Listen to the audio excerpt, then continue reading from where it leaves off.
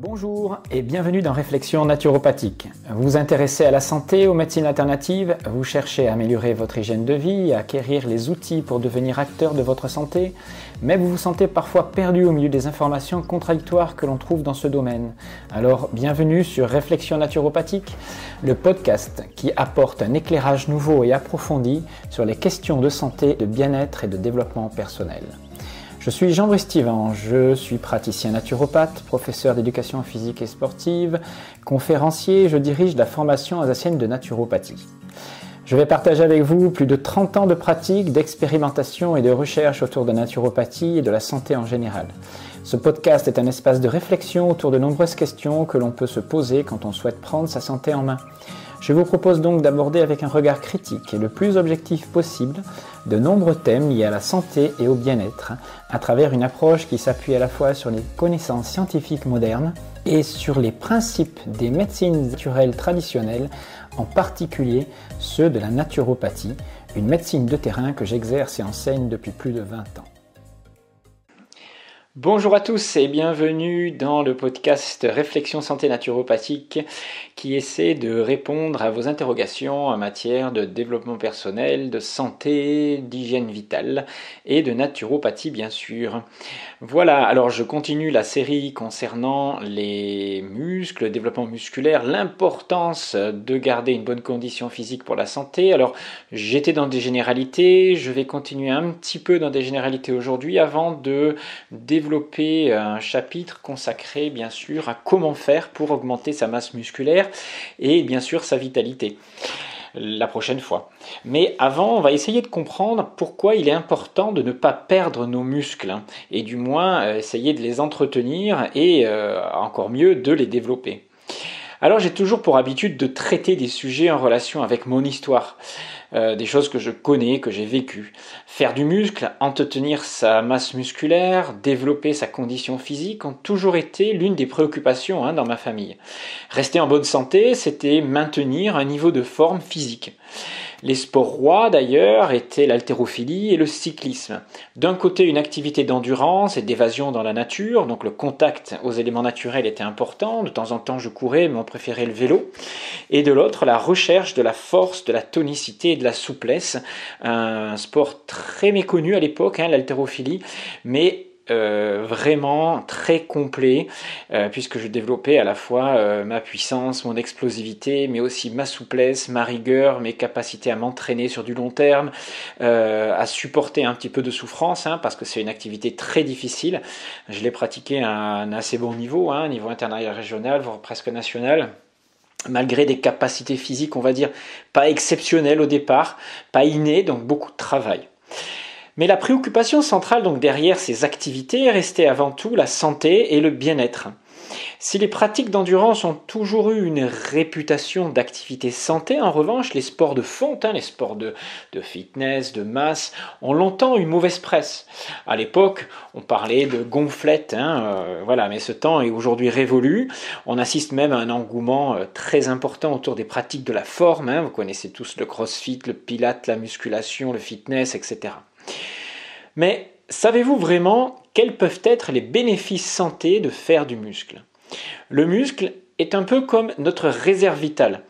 C'est d'ailleurs un critère dont on devrait bien se soucier pour savoir quel est le niveau de notre santé, le niveau de notre vitalité. Alors existe-t-il un lien entre vitalité, longévité et musculature ? Eh bien, je me suis penché un petit peu sur tous les facteurs de longévité qui sont souvent étudiés dans les blue zones, vous savez, les fameuses régions du monde où l'on vit très longtemps, en bonne santé d'ailleurs.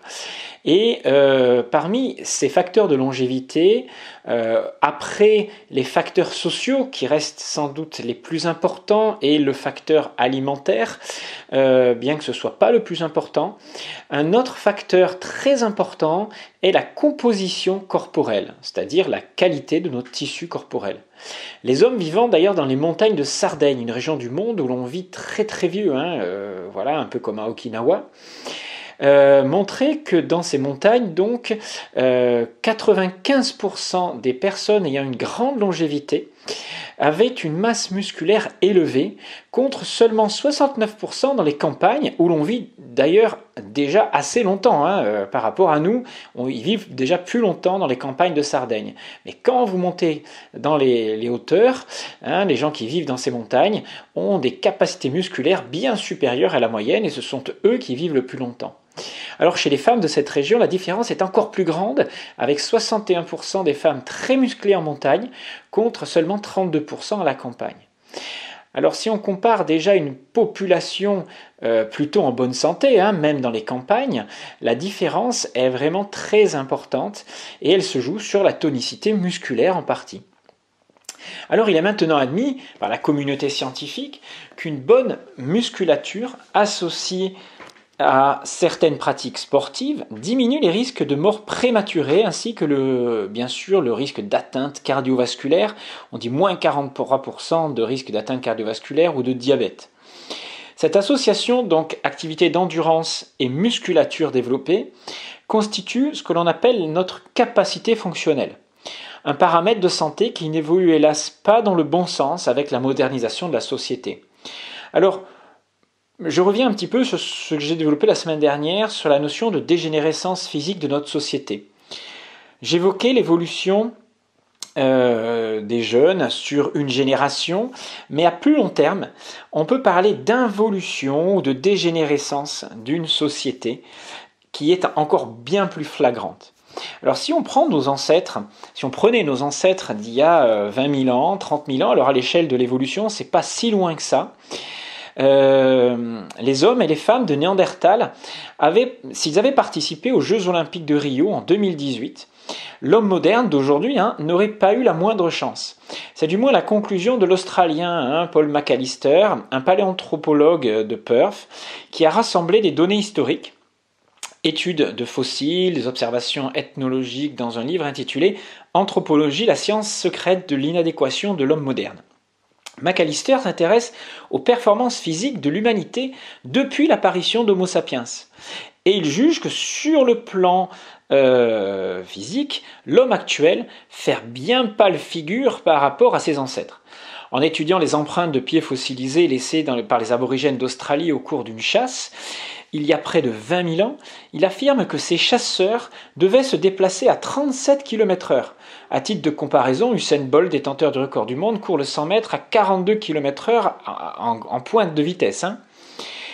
Et il cite McAllister, « Si ces chasseurs aborigènes s'entraînaient dans les conditions actuelles avec des chaussures spéciales et en courant sur une piste, ils pourraient facilement atteindre les 45 km/h. » Poursuivit le chercheur aussi Benz Viola de l'Institut anthropologique de Vienne, qui est aussi du même avis. Et il précise « Nous savons que les premiers chasseurs-cueilleurs étaient beaucoup plus musclés que les hommes d'aujourd'hui. Cela se voit sur les squelettes incroyablement robustes. » Alors vous me rétorquerez qu'à cette époque, on était peut-être très fort et vigoureux, mais on ne vivait pas longtemps.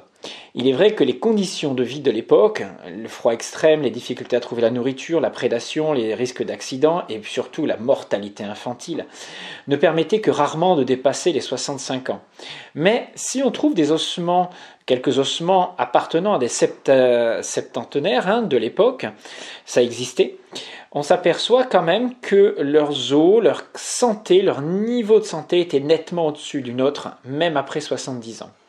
Et pour ceux donc qui atteignaient un âge raisonnable, donc supérieur à 60 ans, l'analyse de ces ossements montre que des maladies de civilisation comme l'ostéoporose, le diabète, l'hypertension ou les maladies cardiovasculaires n'existaient pas pour eux, ils n'avaient aucun signe de cela.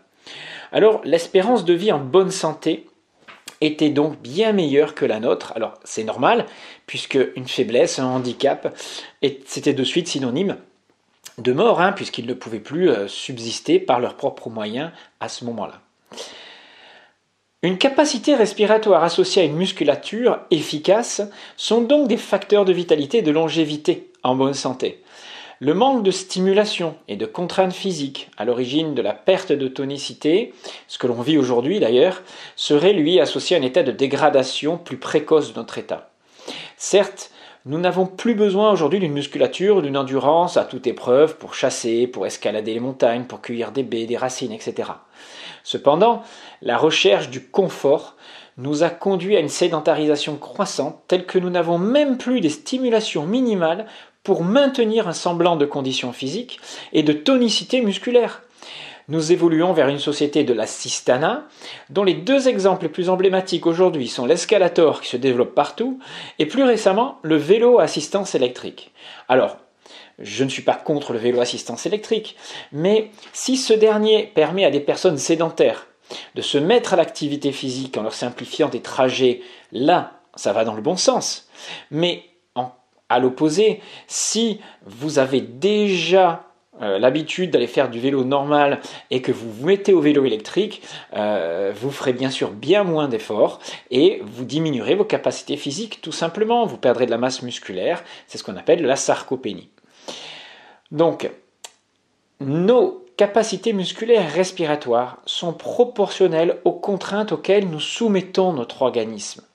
À chaque génération, le problème, c'est que nous nous éloignons un peu plus du mode de vie originel et nous ne stimulons plus suffisamment nos organismes au quotidien. En l'espace de 3 générations, l'accélération du soi-disant progrès a entraîné une régression de notre condition physique dont nous commençons à observer les conséquences à travers l'explosion des maladies de civilisation, je pense au diabète, maladies cardiovasculaires, etc., mais aussi d'un état de stress et de surmentalisation chronique épuisante. Encore une fois, peut-être que nous devrions nous interroger sur ce que nous appelons le progrès. L'hypermodernisation de la société est en train de se retourner contre nous, la baisse de notre capacité fonctionnelle et celle de notre, bien sûr, musculature et respiration en est un exemple alarmant. Voilà. C'est ce message que je voulais passer aujourd'hui. Alors les prochaines vidéos seront consacrées à comment développer sa masse musculaire. Mais avant ça, je voulais vous dire que voilà, vous me sollicitez, vous m'appelez, je ne réponds pas bien sûr toujours à vos questions, je ne fais pas de live, je ne suis pas mes followers, voilà, j'en suis désolé, je n'ai pas beaucoup de temps, alors peut-être qu'à un moment donné je m'y consacrerai, mais si vous voulez apprendre un peu plus, puisque dans les sujets que je développe, c'est vrai que je survole, je ne vais pas dans profondeur, je réserve cela pour mes cours, mes formations, pour des élèves qui veulent se former en naturopathie, en hygiène de vie ou au développement personnel. Par contre, je vais mettre à disposition des stages, des audios, des formations donc complètes en audio avec les documents PDF à l'appui. Donc si ça vous intéresse, bien sûr, je ne mets pas toute la formation en audio parce que je pense qu'on ne peut pas devenir naturopathe uniquement sur ce type de formation-là, mais vous pouvez accéder à certaines d'entre elles et donc si ça vous dit, n'hésitez pas à me contacter via le site alsacenaturo.com.